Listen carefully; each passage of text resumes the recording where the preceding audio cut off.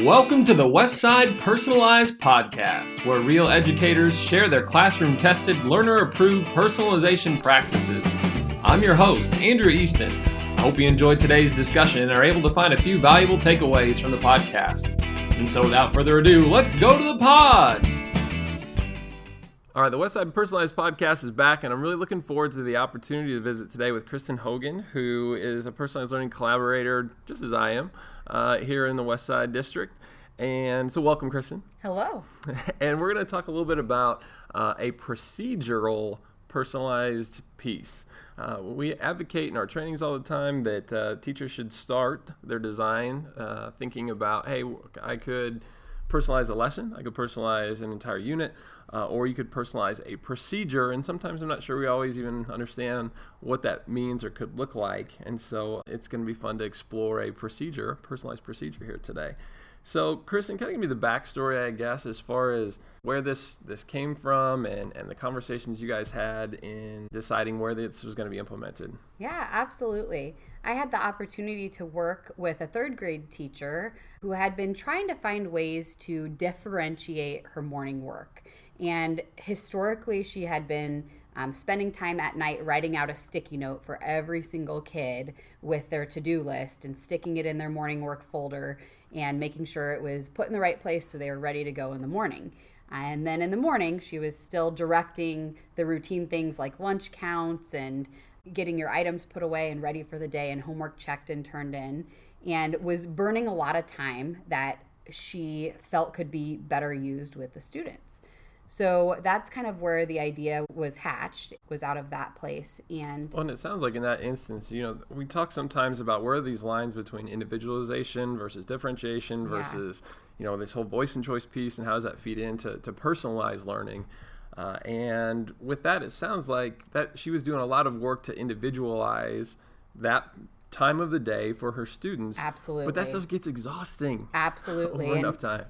And she was definitely directing the students. It wasn't the students taking the initiative. And that initiative piece is so important. That's the agency piece that I think sometimes and don't get me wrong, I love the practice that was in place. The individualization that she was doing for her students was incredible. Absolutely. But I care about her as a teacher, right? Mm-hmm. Getting burned out with that kind of thing.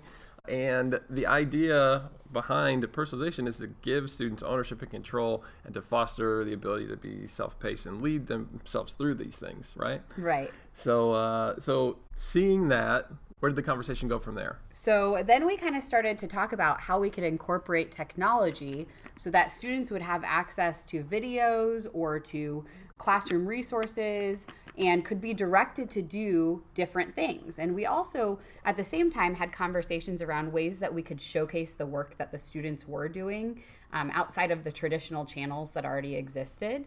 And so that is where we decided we were going to develop a Google slide deck that would function kind of like a touchboard app and would be saved to the student's home screen on their device. And when the students arrive to class, they can select their month and the date and then get to a place where it's going to direct them on the procedures for that day. And the template is set up in a way that the procedures for the first two columns are the same, but the teacher had the flexibility to change those on a daily basis if she had other things that the students needed to do. And I will say, too, real quick, for people listening in, we're going to post on our website with this podcast the template, so you could go in and just make that one your own. And we're trying to track down the original one, so I imagine we'll get that on there at some point, too, where you can see what this third grade teacher did in her classroom. Absolutely. And kind of build it off of that. So if it's tough to follow our conversation here, you certainly can check that resource out there.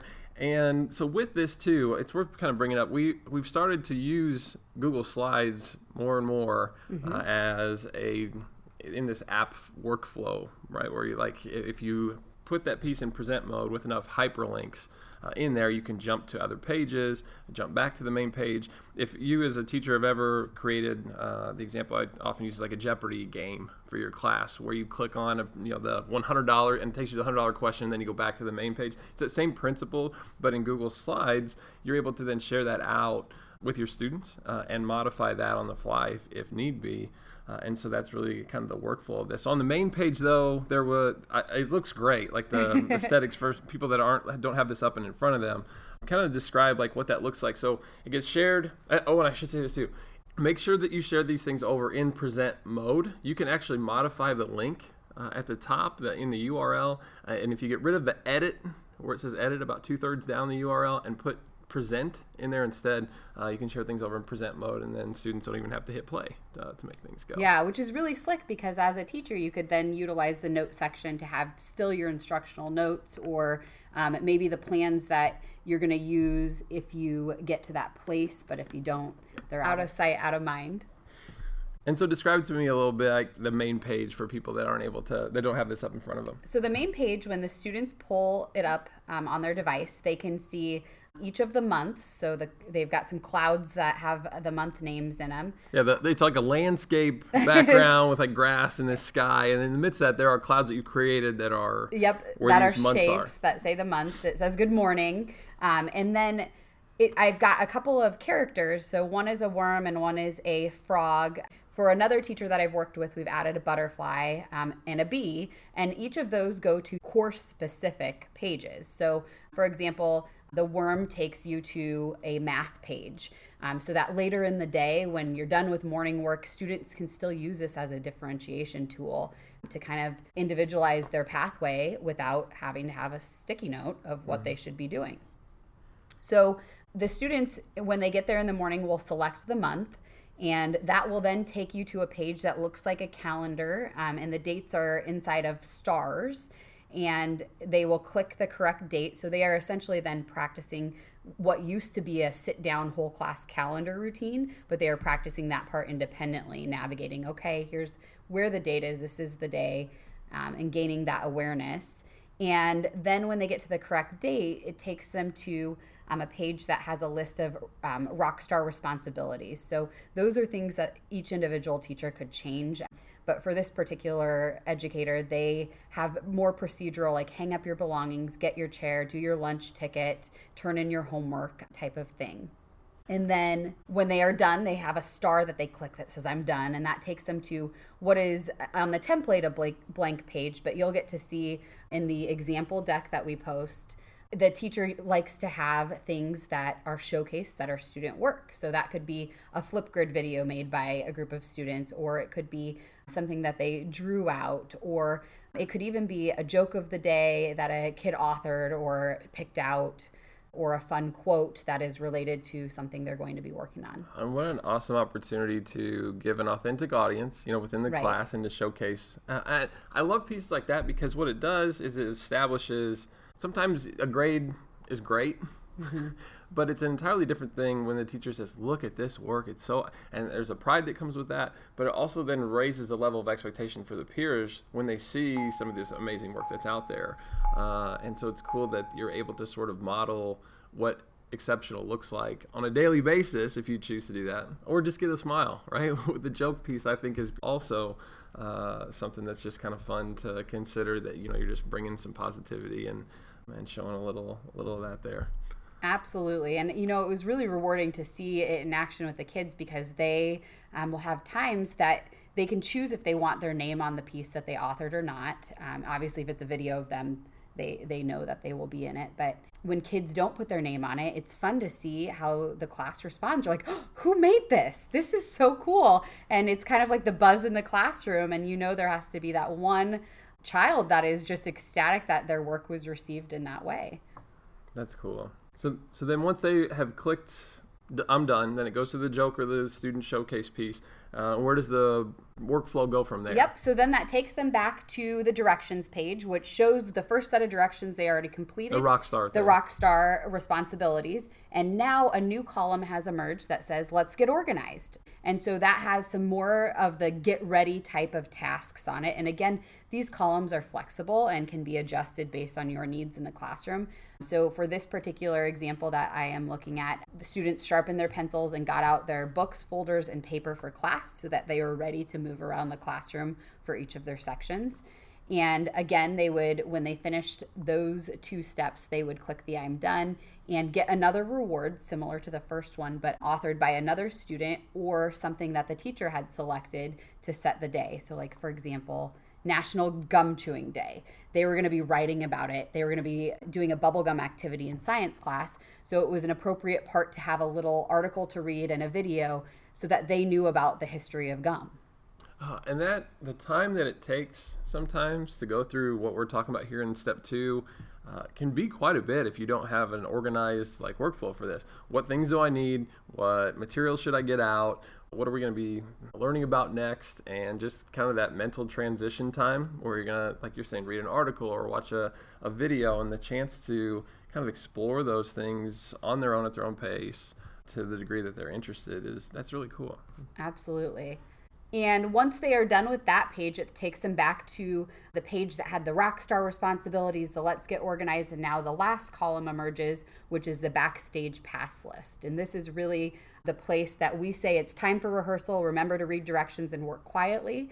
And when they click the start button, which is the shape of a star, it takes them to a page where you can design what the morning work looks like. So the 3rd and 4th grade examples that I have got to experience, the teachers have used kind of a color coding system where they either have popsicle sticks or clothespins or magnet tiles with student names on it on the board and 3 color groups so that they can make 3 different things that students should be working on, whether it's 3 different levels of math or 3 different subjects, because maybe not every kid needs to be working on math during this additional morning work time. And they can move those color groups around and change what the colors are each time without students knowing why or how they're singled out. And they can do that very fluidly using the same data they were before, but in a way that students are now accessing what they should be doing based on their results. Awesome. I love the flexibility of this. And so if you are listening in and would like to get the template, I think that's so much of the heavy lifting with this is already done for you. The layout of this is beautiful. I really like the whole Rockstar piece and the main page. I think it's just really visually appealing, especially it does have kind of an elementary vibe. I don't know what to call it. Other than that, I really like that aspect. And so how much time do you think it took to hyperlink all this text and these shapes and... Yeah, that was definitely a summer week, and it went through. It went through many iterations. This is actually like the second rollout of it because we made something for 3rd grade last year, and then the 3rd grade teacher that was using it said, "Okay, I need more pages for student work, and I need to have another set of procedures." So it's evolved over time, and it's gotten to the place where we did add the links, like the worm or the frog, to subjects because the teacher's like, "I really if I'm gonna do this math pretest, I don't want to have to email them the link." And so we said, hey, let's put it on our morning routine menu so they know they can go back to that same place to get the procedural information or the links or the videos that they need for that particular content area during the day. Oh, that's awesome. What would you say are some of the things, because you've had a chance to go in and implement it, right? You were in there helping co-teach and so what are some of those, because I guess I heard it there, the thought to add other pieces in, but as someone gets started with this, what are some things that they should maybe anticipate as either being sticking points or things that are a benefit that you maybe found as a result of you actually doing it in the classroom? So one of the sticking points that we discovered in this process was students were getting click happy sometimes with the board. So they're tapping what they're supposed to, but then they just keep tapping the screen. And as a result of that, it forwards the slides. So we said, okay, we need to implement something that is a stop. Stop, you've gone too far. You are out of zone. You got click happy, you've got to go back. And so we did add in stop pages that had a message that if students were reading this, they needed to return to the start, and we had that return to the start button. Or even after the subjects, it returned them back to that subject if they kind of got out of bounds. So that was a more recent modification. Well, and I will say I talked to Dustin Carlson recently with kindergarten, and they're making a reading time board, which that'll be a featured podcast later, I'm sure. And Dustin said to me that he decided to go in because he was having the same problems. Kindergartners holding the iPad, and as they're just randomly sort of touching the screen, it's advancing one step rather than them hitting the button that he was interested in them accessing, or that they should have been accessing. And so he created a transparent rectangle and then moved it all the way to the back So essentially, it doesn't, because it's not hyperlinked, it doesn't allow you to go to the next item. Page. But then you had to layer that into everything you'd Yeah, done already. which so is it's another which solution is another too. solution. Yeah. And I guess, because these kids are a little bit older than kindergarten. So at Right. third grade, we actually had a class period when we launched it. And we used part of that morning that we sat down and we pushed out the link using Apple Classroom and got it saved to the home screens, and then coached kids on how we were going to use it. So for a week straight, the teacher would do this with them as direct instruction, so to speak, so that she would model, okay, we're going to press the button. And when they got 3 days in, she then had student helpers that she would select that would come up and model it on the iPad on the screen to show like how they're supposed to do it and what the next steps are. Oh, that scaffolding is so important with Yes. something like this, to make sure that the routine's navigated successfully and not just throwing everybody into the deep end and having to put all the fires out as that happens. I'll mix some metaphors there a little bit, but so it's cool that she had thought through that enough, and that you guys had thought through that enough to make those adjustments. Anything else that you kind of... I would say, the other benefit, and I've kind of mentioned this already, was being able to pull in other forms of media or assessment. And so the use of Google Forms with the different subjects also helped use those color groups for differentiation, because on Google Forms, if you put it in quiz mode, you can give feedback. And so the feedback of a pretest could simply be your color group is and what the color is. So then when they get to that differentiation slide that has the 3 groups that are doing different things, or the 4 groups, however many you determine, then they know their next steps based on how they did. And the teacher can access that based on the results of the quiz if they need to check that the student's in the right place. Wow, that's cool. That's an interesting, I love it because this has so much flexibility. It does. To it. It does. And I've seen it across third grade examples and fourth grade. And fourth grade's using it slightly differently. They're still using it procedurally, but obviously their procedures are different. And they are using it also in the afternoon when they come back from lunch, because that's kind of like a restart of the day and getting ready for reading. And there's a lot of very procedural things about the reading, writing, and spelling time that they want to have a one-stop shop for kids to access, instead of the teacher standing up and saying, do this next, here's the website, I'm going to email this to you. It is taking those pieces out and putting it in a place where the students can always get to it. So we can kind of summarize, and these are not just the benefits, but it's going to help with efficiency. We're going to optimize our time efficiency, because students are able to just get right to it, and they know those steps and don't have to wait for you to wait for everyone else to be ready for step 2 and the way the instructions roll out. So number 2 then, and probably most important, student agency, like we talked about, that they have ownership over this and have to start to be okay with referencing this digital tool to navigate to the myriad of great resources, obviously, that you guys have provided on there. Right. But I would even say number 3, and so this is maybe me asking a question or making an assumption first and then seeing if this is your experience. But I got to feel like as a teacher, when this is in place, I would then be free to go and actually address the issues that need to be addressed with an individual student that was maybe gone the previous day, or if I need to kind of go and do some sort of remediation with a student. Now I'm not tied to the front leading everyone through these steps that can be facilitated by a piece like this.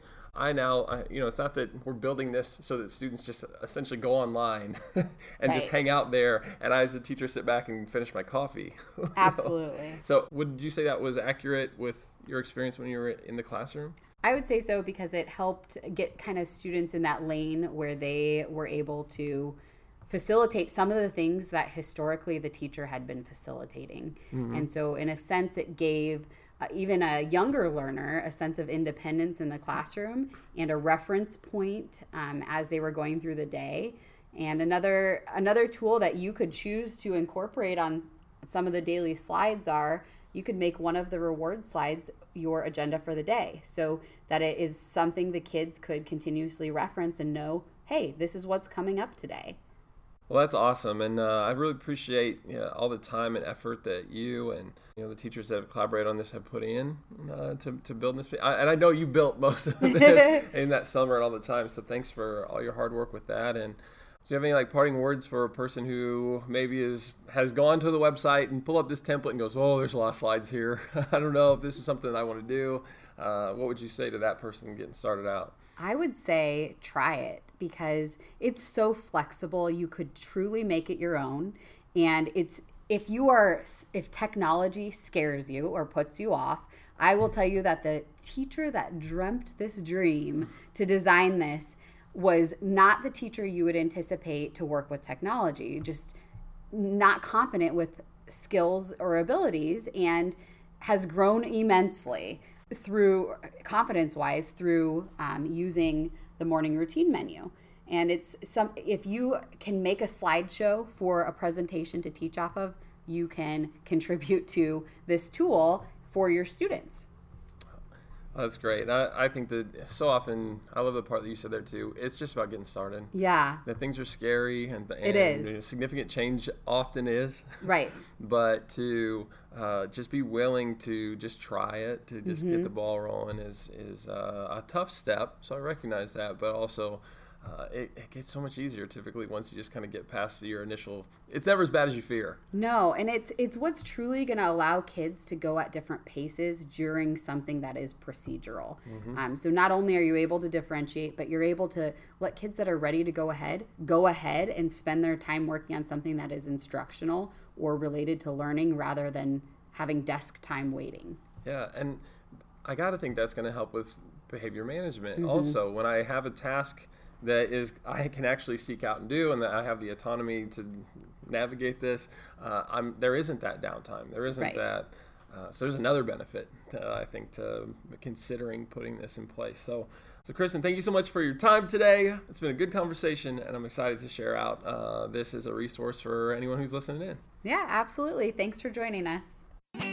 Well, that's a wrap on another great episode. For more information or to contact us directly, you can email our team at personalized.learning@westside66.net. As always, thanks for tuning in and learning from the Westside Personalized Podcast.